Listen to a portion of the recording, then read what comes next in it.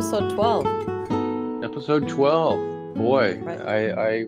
I what a long, strange trip. I didn't know if it was 10 or whatever it was. Anyway, so here we Well, are with 12. here we are with 12. Welcome to Ship Happens. Welcome to Ship Happens. So, now, something kind of good happened after episode 11, didn't it? What was that, Peter Miner? Well, we made it onto a top 10 list with some esteemed colleagues, podcast Really? colleagues. Okay. Did you see that? Top 10. I Yeah. did. Yeah. I'm marveled, amazed, and pleased. Yeah, that's kind of cool. And what And was what it? list was Oh. what list was that? Is my next question. Yeah, it was something called feedspot.com. Okie dokie. FeedSpot. Yeah. And what did they say? They had a really nice thing to say about why the company made it on the list. I really like the way that they described it. Let's see. Well, I like top logistics industry podcasts. I mean, There that's we pretty go. good. There we go. And what else did they say? Well, let's see. What did they say? Well, we got a high five, so we Uh-huh. got that going for us. You know, Said, let's see, best logistics industry podcast from thousands of podcasts on the web, ooh, ranked by traffic, social media followers, domain authority, and freshness. I like the freshness part. I think that's okay. cool. Domain authority sounds very, imposing. Whatever it is. What do you call me? You call me the expert? You goad the expert. Yeah, I guess so. Well, hey, high five. That's what it is for today, Yeah, right? that was really nice honor, actually. That was good. Yeah, We're that's just right. shooting the breeze, Did, right? So, did we get any certificates in the mail? Things to put on our walls, suitable for uh, framing. I didn't. Maybe it's in the mail. We'll see. Maybe we should work on that. There you go. There we We can go. always make our own. There we go. Well, let's speaking of shoot the breeze, why don't we Okay. pick up where we left off in the last episode? Okay. Where did we leave off in the last episode? As I recall, There's a was it cliffhanger. Huh? Italia? Yeah, well, we had a little adventure living the world of container shipping, like so many of our poor U.S. exporters are experiencing, and having trouble getting containers, getting the rail car to work, getting the brakes to unfreeze, Oh boy, I remember dealing that. with the ships being rerouted. So we finally did make it to Italy. It was kind of fun. Mm-hmm. And the last episode we said that we sort of what's that TV show that talks about people that fall off the map and are found again and they're in like some altered reality. Anyway, so the containers disappeared from the radar screen, and then the minute they got into the port of Livorno, they came to life again. So we could actually see them and track them, and then they saved all the data they collected about the temperature and the humidity, and they spit it all out. So it was kind of cool. So we could it although it was a 3-month wait, we could see what happened. So it was kind of cool. We had So a lot there's a of data. big, beautiful spreadsheet somewhere of data, or Yeah. I was gonna say printout, but that would just No, no, age me, no. wouldn't Come on. Come on. it? It's 2022. It is. Yes. So Yeah. data. Mhm.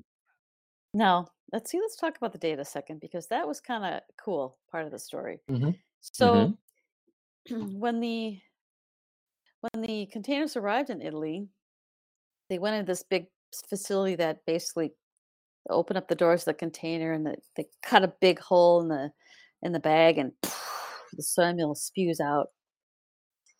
And it's really important that the soy meal doesn't get moldy during the ocean voyage. And what Mhm. happened is, when they opened up the containers and they looked inside, they could see that there was mold that had formed on the outside of the bag, and there was mold that was on the inside of the metal in the containers. Oh dear. And so, and that okay, the good news is inside the bag was good. So, and we could prove because we had the devices in there that the temperature was changed, but the humidity stayed at about 51%. So that's why the soy meal inside didn't get moldy Ah, very good. So the mold was only on the on the exterior. outside. Yep. And Okay. then my customer said, wait a minute, where's the data? Show me the data. Show me day by day what happened to the temperature. So we Hmm. got the data out and we looked day by day to see what was happening. And we could see that very interesting. The route that the vessel, ocean vessel took, it was picked up the containers in Norfolk, sailed up to New York, sailed down to Savannah, I think, and then sailed down to Miami. And then from Miami went across the Atlantic up to Italy. The key thing is, and we could see the temperature went up just about the time that the ocean vessel went across the Gulf Stream in the Atlantic. And Hmm. that's when the temperature outside went up to a little over 80 degrees. And that's where my customer could point out that, well, not only did he save the product from getting moldy, but they also could see exactly where the mold started to happen on the inside of the container. That's kind Hmm. of cool, huh? Something Yeah. never available before. Now, what did you say the route of that vessel was? It was picked up in Norfolk, went up to New York, went down to Savannah, down to Miami, and then across the Atlantic to Italy. Well, this is maybe apropos of nothing, but why pick up a Norfolk, sail north, only to double back and go south? Well, this is the problem with sailing these days because the vessels, like probably at that time, the port of New York was not available. So they skipped it, went to Norfolk, then they went back up to New York to pick up the containers that were still waiting there. But now the port of New York was open again. And yeah, it's just that's kind of the way it is. Just I didn't. crazy. Interesting. Okay. So, Oh, my. so, so that's kind of cool to have that data. It is really. And, Mhm. when do we get the cheese? That's what I want to know. I don't know, but you're gonna check the cheese closely because the other thing that happened is you put these IoT devices in these bags, and the way they're removed is basically the soil meal is dumped onto a big cement floor. And what Hmm. happened is we were able to grab one of the devices conveniently, and we were able to have that shipped back to us. The other one ended up in a big giant pile of soy meal on the floor, never to be found again. So, Really? yeah. Disappeared. Mhm. Yeah. So, Wow. What if some cow ate it? well, yeah. Just how Well, big are these things? they're about the size of an iPhone, a little bit thicker, maybe. Hmm. Hmm. And yeah, so they took a picture of the end customer who purchased the soy meal standing in front of this giant pile where the device was contained in. Interesting. Mhm. Mhm. Okay. So they just dump it on the floor, huh? Mm. So, yeah, so data, and then so we're getting ready to do some more. In fact, I'm flying to Columbus tomorrow to go put some more IoT devices inside of containers. Now that is interesting. And where will these devices be headed? Same place.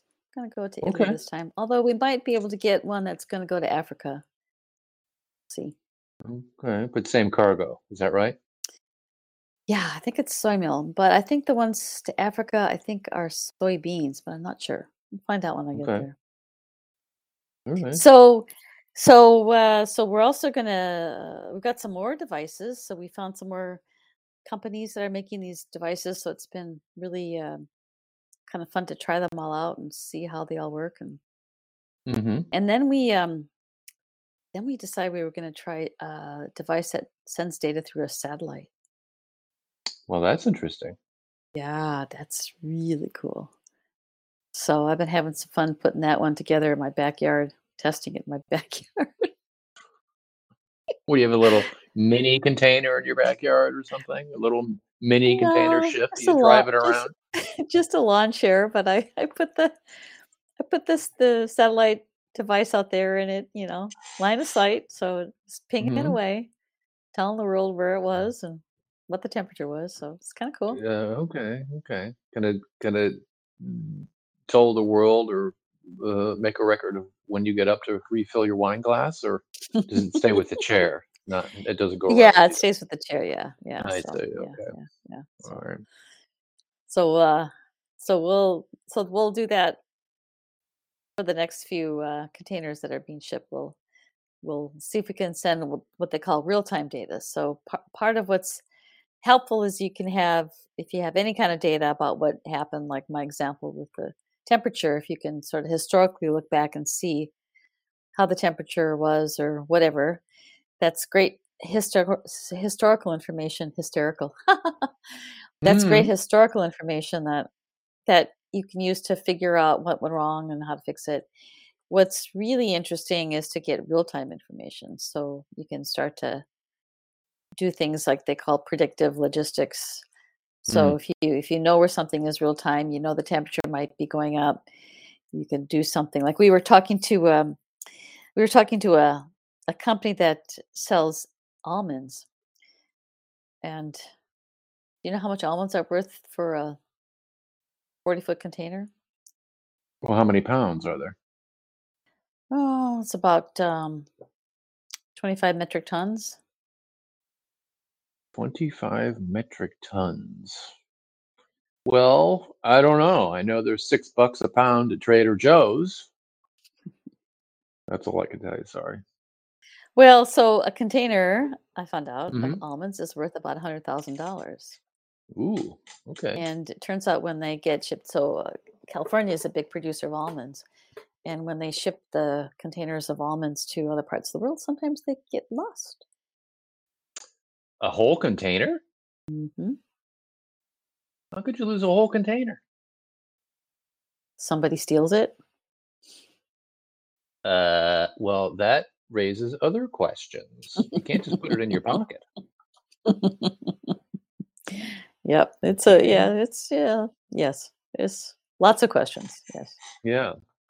Yes. So we talked to this company that ships or grows and ships almonds. They also um, ship pistachios, Oh, okay. Very good. and it turns out that pistachios have to get some kind of fumigation at some point if the temperature rises above a certain amount. So I'm kind of going back to this predictive analytics thing here, but what they were super excited about was, okay, so if you can get these devices in your container of pistachios, and can you do something where if the temperature gets to be 80 degrees, you can open a little trapdoor on the device and drop some fumigation pellets inside? Well, you're getting pretty advanced there. No? And that was coming from some farmers. You bet. You bet. Yeah. Wow. So there's some really interesting things you can do once you have the data. Really interesting. Okay. So there we go. That's a story for now. All right. Sticking to it. Well, all right. Very good. Yeah. What's what's the next episode will be more about Columbus then, I guess. Yeah. That's where I we're think planning with Columbus this and one. then like what do you do? What do you do with it? What do you do with it? Okay. Will you get to tour the rail yard as well? Yeah. Yeah. It's gonna Really? be quite That'd be fun. kind of Yeah. fun. Yeah. Yeah. Wow. Yeah. Maybe you Wear could my drive a hard choo hat choo. and